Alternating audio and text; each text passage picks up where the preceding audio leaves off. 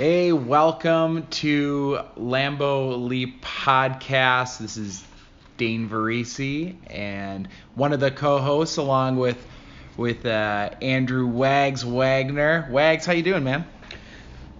Pretty somber mood today, but it's probably a good thing we're recording this the day after. Yeah. And not immediately after. Just judging by, many fan reactions that I heard and saw, I was right there with you all, trust me. But can have a little bit more of a cool-headed take here at the day after that gut punch and wrenching loss. Yep. And just since we're still new, we are just a couple longtime friends and lifelong fans of the Packers and owners of the Packers, and we thought it'd be fun for the two of us to just start a podcast, maybe just as much a therapy session for us after years and years of some ups and downs. So Wags, I know we're not too scripted here, but I wrote some notes down when the game was going on, so let's get into it. My big question for you: what the hell just happened? It's a good question. Well,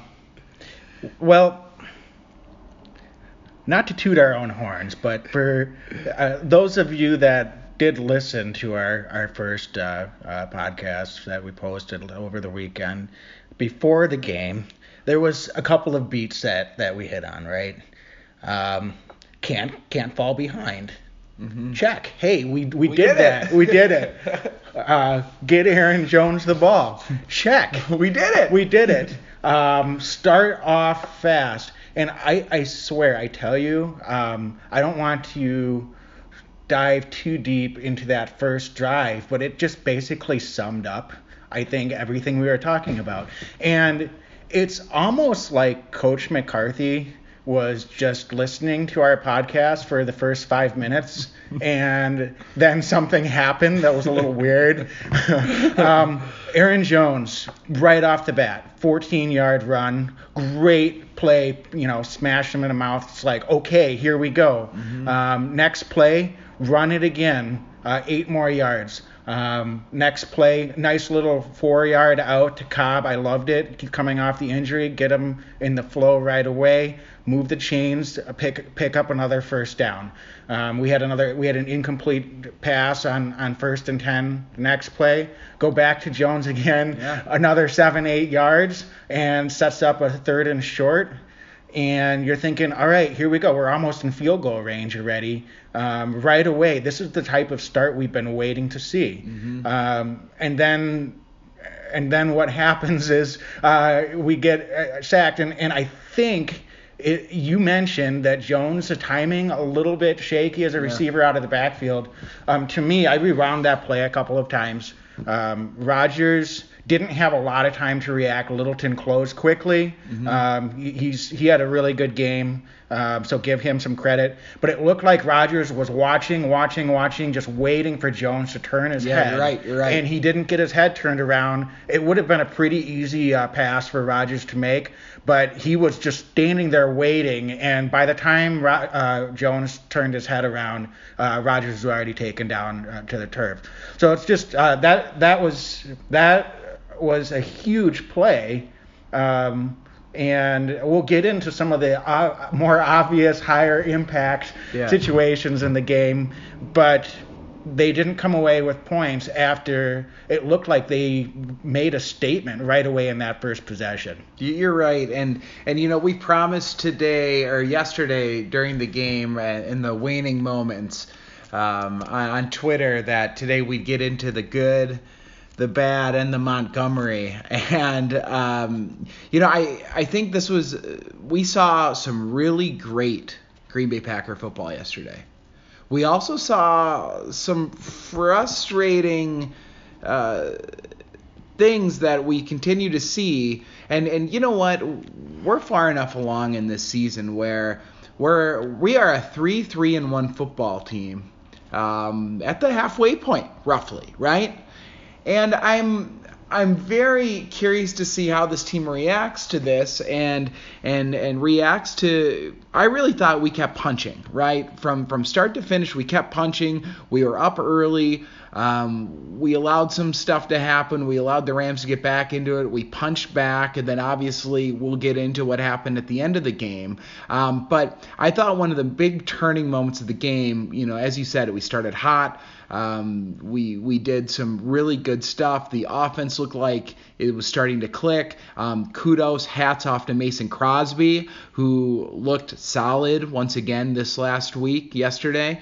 But then, near the end of the first half, and of course it had to be Sam Shields who downs the ball within the 1 yard line, and then from there, an inexplicable, in my eyes, running call up the gut. When we're on the 1 yard line, we're up 10-0 at that point, and Mike McCarthy decides to run a little draw play up the middle against. I'm not an expert on the Rams, but I'm pretty sure the two best players on that Rams defense potentially are Ndamukong Suh and his name escapes me. Their nose tackle there. Why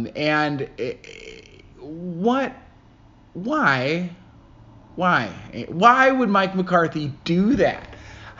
There are so many other options that they could go with on that play. I was half expecting to see a pitch, but the pitch, yes, which we did see yesterday. But to run it at the best players on that defense in that situation, really, I thought turned an otherwise very solid first half, and we started to see a little bit of a downward spiral, at least going into halftime. Yeah, and Aaron Donald, by the way, is who you're trying to think of.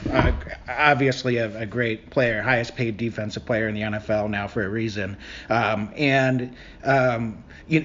Neither of us played high-level football, right? I mean, I don't know, man. On the other hand, Middleton football. We can go back, and you just remember whenever you pin the opposing team deep, and you're in that situations, it's tough as an offensive, and you're just turn loose the dogs, right? When you're up there, up in the front, you get low, you dig in, and you just try to pinch the line of scrimmage. Right. And so, I just have no idea what Mark McCarthy was thinking there. Especially,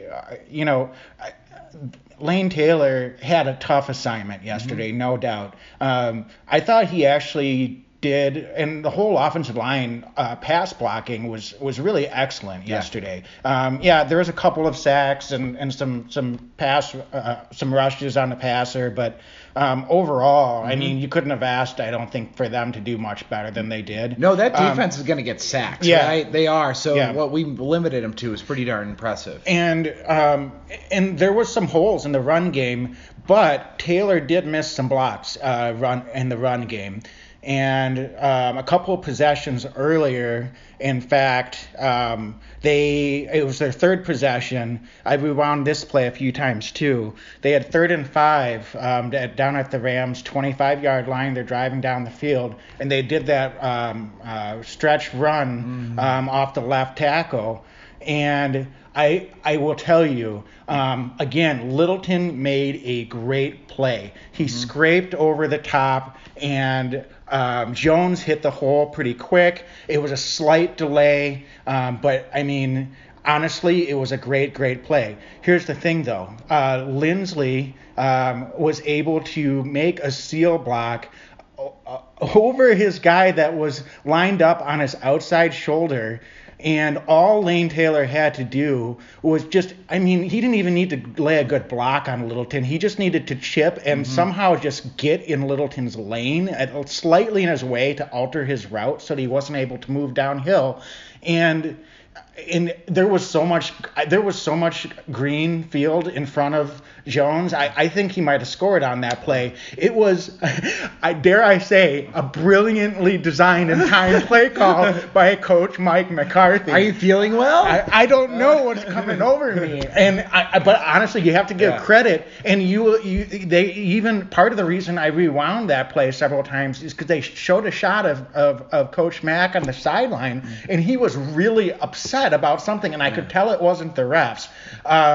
And so I had to rewind it a couple of times to see what was happening on that, and Lane Taylor just flat out missed his assignment. Yeah. They were in a dime defense. It was a play that, you know, you would run up in that situation every time. At first I was thinking, why are they running? Yeah. But now the reason I bring that up is because it was essentially the same play that they tried to run from their own goal line, from the half-yard line. And, you know, once these guys are good enough, once you've seen a look, and again, going back to the situation, as you said, it's like why that pitch play never works. They try to run it more than once every game. If they get 5 yards on it, they try to run it again, and it never works. It doesn't go anywhere. And they did it with Jamal Williams yesterday. A pitch with Jamal Williams of all the backs in the backfield. That's who they did it with. But yeah, so I'm just gonna. You're putting points on the board as an offense. So now it's 10-2. So talk a little bit through the overall impact that made at that point in the game.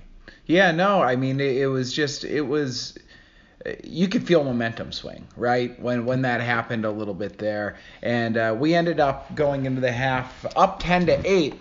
But I really felt like at that point we'd opened the door, right? It felt like we opened the door, and going into the second half, I mean, we're always in the game when we have Aaron Rodgers, right? But as we saw yesterday, as the game progressed, I mean, I'll tell you what, I was, again, Valdez-Scantling in the second half looks like, I mean, he's a rookie playing like he's been in the league 3 or 4 years. And St. Brown made a couple nice catches yesterday too. Yeah, so if nothing else, I mean, and I think we have a lot of positives to look at, but a couple of them were the young guys that were playing. And that, I think, brings us to, did you all see Jair Alexander play football yesterday? Young Jair Alexander brought the swag, just like I asked him to do. Another Packer player that decided to listen to our podcast last week got motivated to play. No, in all seriousness, obviously just unbelievable. I hate to talk in hyperbole, but that was as outstanding of an individual performance that I've seen from a Packer defensive player since Pete Charles Woodson. Yeah. I mean, he played well enough individually, honestly, to basically almost give the Packers a win. What more can you ask for? It was just incredible to see. I agree, man. I totally agree. I was really excited to see as you said a little bit with the swagger, the energy that Alexander brings to our defense right now. I don't feel like we've had that kind of energy in a couple years. Yeah, we've got Clay Matthews who can show emotion from time to time, and absolutely Mike Daniels is one of those guys that you can see it on him, right? That he's chirping a little bit, and he's definitely a motivator. But Jair Alexander looked yesterday like he was not intimidated, like he knew that it was a nationally televised game and that he wanted to make a statement. And I frankly, I thought he did. Even though we ended up losing the game, that kid looks like he's the real deal. For sure. And I know that, you know, we've had some frustrations with our secondary over the past few years. That might be the understatement of the century. But Dane, I don't want to speak for you, but you've expressed some frustrations with HaHa. And I will say this, though, in defense of HaHa. What he has been asked to do to try to mask and cover up for the deficiencies on the backside of that defense the last few years has completely inhibited his ability to just be a natural playmaker. Yeah. And so I don't know if that is still or will affect his overall performance. He's not high up on my list of concerns. But you have to hope that, if he can have confidence in someone like Jair Alexander to be making plays all over the field on the outside or in the slot, wherever he's lined up, and against, one of the quickest players in the league in Brandon Cooks most of the day, that maybe that's something that will get HaHa going a little bit too. You mentioned Mike Daniels. He's the guy that gets fired up.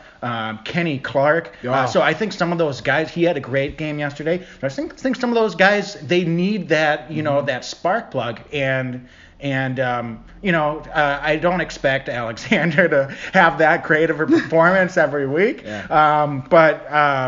It's you don't just see that and never see it again. That's there. So that is just exciting to see.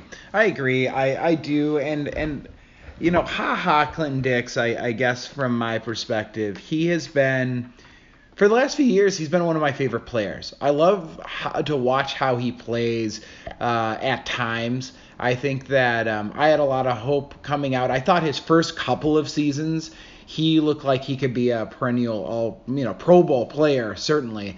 And then in the last couple of years, I've seen drop off, and I think that you're right when he's trying to make up for folks on the back end, and in previous seasons with Morgan Burnett being injured quite a bit, he's had to run around with maybe some guys lined up at the other safety spot that one would argue maybe shouldn't be starting caliber NFL safeties, and I understand that, but I feel like sometimes it's not a physical thing with him. I feel like sometimes maybe, I don't want to say it's lack of effort, but it seems like he might be not even in the right position from time to time. And in years past, I kind of chalked it up to Dom Capers, our buddy Cooker, who's not on this podcast, but he would probably agree with us on that one. But I think that I put a lot of red flags that I saw with HaHa Clinton Dix into it being a scheming problem.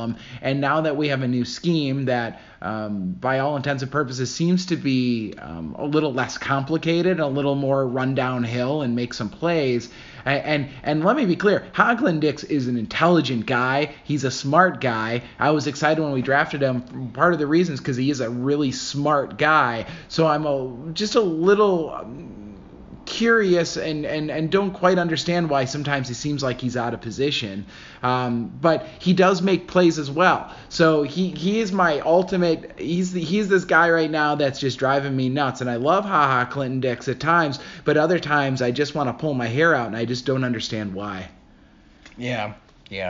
Well, we've had no shortage of hair-pulling moments from the defense over the years. So, like I said before, it's hard to single out, any one player on that Packers defense. And it just so happens that he's been a guy that's actually been part of the defense That's fair. for 4 straight years, and there's not really very many other ones out there. One other positive I'd be remiss not to mention, and I just wanted to point out that your favorite player, Kyler Fackrell, had a nice sack in the second half. Bravo. Bravo, Fackrell. We're excited for you, man.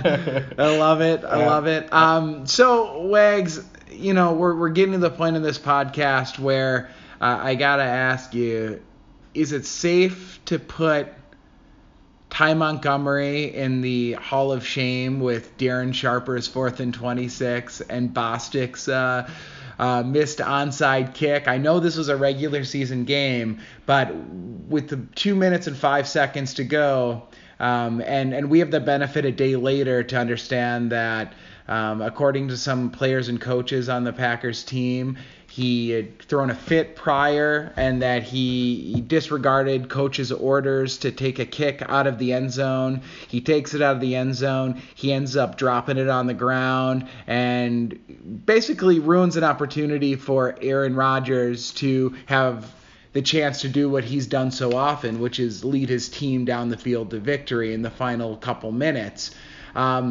Is it safe to say it's time for us to part ways with Ty, or do you think he deserves another chance? I think we have to part ways with him. And I hate to just say, okay, we're ready for a scapegoat, but it's time for there to be some accountability. And it's too bad for Ty Montgomery. Unfortunately, when you're a kick returner or a punt returner, fumbling the football is essentially an unforgivable mistake any time of the game. That could have happened on the opening kickoff, and that's the type of play that can lead to it becoming a blowout right off the bat that you can't really ever recover from. The disregard, if he was told by the coaches not to take the ball out of the end zone, is emblematic of it's a problem. And if he's not held accountable after that, then what are the other 52 guys in the locker room going to think about the accountability or lack thereof? I feel bad in a way for Ty Montgomery. I'm still really angry at him, but I do kind of feel bad for him in a way because, and I don't know that he'll get cut. I don't, but I feel bad for him because he made a mistake and he made a egregious error in judgment. It was a selfish play. Before Dane, like you mentioned, we heard those reports. I was just playing armchair sports psychologist. I thought, he's a guy, he's kind of, his role's been diminishing a little bit. I bet he was just, frustrated and he wanted to prove that he still has value to the team. And it doesn't excuse that decision. It doesn't excuse what he did. But, it's not like no one else has ever made, a mistake or, it's the mental mistakes that really kill you, though. And that's what you have to take exception with. And I look at Ty, and I'm a little surprised that this happened in the sense that, by all appearances prior to this, he's been an ultimate team guy, right? This is a kid who was drafted as a wide receiver. He came in, he actually had, in his rookie year, prior to a little bit of injury, and if you Packer fans remember, that was the year that we lost all the receivers to injury at one point or another, and James Jones ended up coming in. But Ty Montgomery looked like he could be a slot receiver in the NFL, right? And then the next year, due to injury at the running back position, Ty ends up switching positions partway through the year. He changes his body makeup, right, to become an NFL running back from an NFL wide receiver, and that's a big difference. And he embraced his role. It had seemed as a third down back potentially, and he seemed to do so many things to be a team player that when he took the ball out yesterday, my jaw dropped, because I can't imagine a situation where a coach at that time and that place would ever say, yeah, take it out. With the 2-minute warning that was going to be able to stop the clock and having a timeout, it just doesn't make sense. And then to hear the next day what he did, allegedly with throwing the helmet and kind of causing a scene, I'm honestly almost speechless with that, because that just doesn't seem like the kind of guy he is. So I hear you. That's where I get nervous about cutting the guy, but at the same time, and again, he has not been cut yet as far as we know. But you don't want to lose good football players, but you also don't want to keep guys on the team if they're going to disregard the coaching staff. Yeah, and that brings up the second point. I look, you can't blame McCarthy or Zook directly for the decision that Montgomery made. I mean, Right. if they as a coach tell a player to do something and they don't do it, I mean, that's on the player. Mm-hmm. But why does it seem like we've had so many of these situations? And I know we see it more because we're such close, huge fans of the Packers, and we don't watch other teams. I mean, we don't care about the other teams. Right. You see a little bit, you see stories once in a while, but it seems like it happens to us a lot, doesn't it, Dane? Yeah, it really does. And especially, the special teams, the special team situation that we're running into. There was they did a fake punt yesterday. They sure did. It didn't look like they were prepared for that at all. No, that's again, we didn't play high level football, but I seem to remember every time we went out for punt coverage in high school football, watch the fake was kind of one of those things that we were instructed for. Yeah, and if you want to go back even, and we're talking even the last two games even. I can remember Tony Brown, a special team. We talked about accountability earlier. Tony Brown, who was on our practice squad, he's a cornerback, number 28 for the Packers. And Tony, after on the 49ers late in the game, had a costly penalty on a late hit out of bounds. The previous week, that same player had a taunting penalty. So this is a guy who's a practice squad guy who back-to-back weeks had very serious and poor timed penalties. This past week, he's still on the roster. He was inactive, but he's still on the Alexander roster. Was playing. Yeah. We upgraded from Tony Brown to Jair Alexander. Right. So we've had that on special teams a couple weeks ago. We had as you mentioned, you touched on the punt, the fake punt. We had a J.K. Scott. That's right. I mean, I don't know if that's on the coaches, but hasn't really been looking very good the last couple of weeks either. So I don't know what's going on there. We've had plenty of, snap and holder misadventures and kind of the turnover at that part of the special teams unit. We've had a game where the kicker missed 4 field goals. Yeah. So what you're saying is it's fire Zook time? Listen, I don't want to call for any guy to lose his job, but I would hope that he would maybe do his job. And again, right now, if you individualize any one of these issues, I'd say, okay, everybody has a bad day once in a while. But it seems like week in and week out, 7 games into our Packer season, there's been a letdown somewhere on the special teams. Yeah, and some of the biggest moments in recent Packer history of lore and not positive moments, I might add, have as everyone knows and can remember, I'm not going to go into detail, have happened on special teams as well. So I don't want this to come across as we're the type of fans that just want to constantly call for coaches to get fired and players to get cut. But I think just the general theme of accountability is important.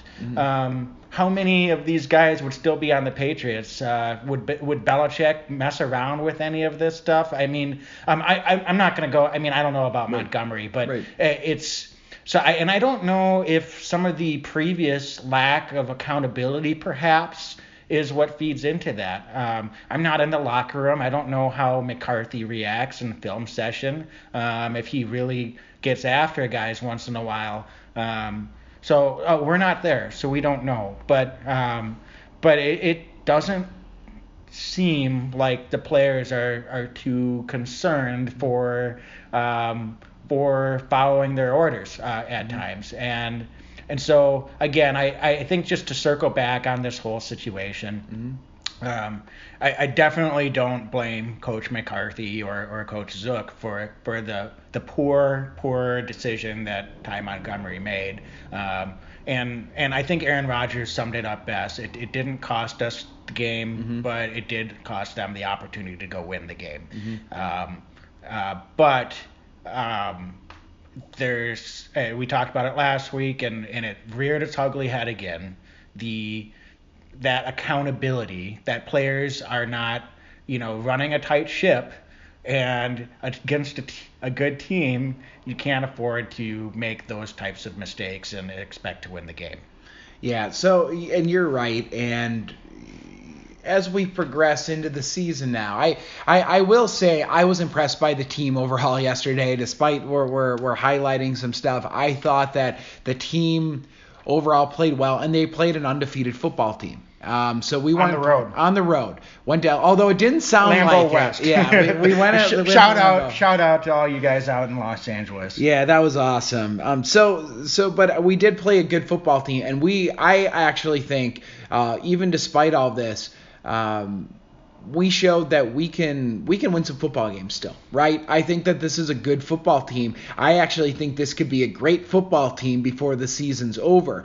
The question we had before this week's game was, can we win one of two, right? And can we go in, and what are we made of, right? And I saw a team outside of some late mistakes and some stuff in the second quarter, a team that did not want to quit, that kept punching, that got up, that got down, got back up again, and they kept working at it. And that wasn't just Aaron Rodgers last week either, right? That was the whole team, I thought. So Wags, we're going into kind of here the heart of the season. We've got the New England Patriots ahead, but looking at the NFC North really quick, we got the Bears at 4-3, we got the Vikings at 4-3-1, we got the Packers at 3-3-1, and then we've got the Detroit Lions at 3-4. What that means to me is the North is wide open, and anybody can take it this year. Yep. And how do you feel? And all of these teams have to play each other again. That's right. And so it's going to come down to that second half of the season, who can get hot. So I feel fine. We're right there. I feel that this might have been the one of the two games that we were supposed to win. So in that regard, it's disappointing. That doesn't mean that we can't go into New England next week and play well and have a chance to do the same thing. Right. I think our matchup against New England, to be quite honest with you, might be better than it was against the Rams. We played well against New England over the years. Yes. And several games, I think actually, is that once or twice we played New England without Rodgers. I know at least once. Matt Flynn almost pulled one out. Almost pulled that off. But then they beat, 2 years ago, the head-to-head at Lambeau. Really, really great game between Rodgers and Brady. So we thought that might be a Super Bowl preview. It really looked like it, and it probably should have been, to be honest with you. But that was a great game. So I said last week I expect both Brady and Rodgers to have their AAA plus game, and no reason to expect that won't happen. I think it's going to be a really, really fun game. Hopefully we get the same reffing crew that we had this past Sunday. That was one other thing. I just let them play a little bit. Yeah, you know what? That was a fun football game. Yeah, it was. It really was. Aikman was complaining about teams getting away with some holes on both sides, and it's like, perfect. Just let that stuff go. That's right. ticky-tack stuff. The refs don't need to decide the game. I was really nervous that Clay was going to get called around his neck there slightly, but it did well. He did what he needed to, and then he kind of raised his hands up again. But credit where it's due. I was so mad at the NFL for the first 3-4 weeks of the season with the refs, but great game yesterday. You didn't notice the refs were there. Hard fought, physical game, and it didn't. It was just you appreciate being able to watch a game like that for sure. That's right, and I mean, we respect the Rams. They're a good team, obviously, but we are too, and that's what I think that's the takeaway that I saw yesterday, and I think that the game was so heartbreaking, and I know both of us felt sick to our stomach afterwards because we just watched a good football team play another good football team, and we ended up on the wrong side of it for a mental error over maybe a physical one. And I think that's the one that maybe stuck with me and drove me nuts. But I'll tell you what, I think that Los Angeles doesn't want to see the Green Bay Packers in the playoffs, and that's what I'm looking forward to. I agree. I mean, we didn't force any turnovers. We gave up a fake punt conversion. Mm-hmm. We gave up a safety. And we still should have or did have the ball with just over 2 minutes left and a chance to win it on a field goal with the best quarterback in football. Sorry, Brady. It's Rodgers. Yeah. This is a Packer podcast. That's right. And we're going to come into New England, and we're going to prove that this week, baby. I'm feeling it. Yes. I'm feeling it. Go Pack, go. Go Pack, go.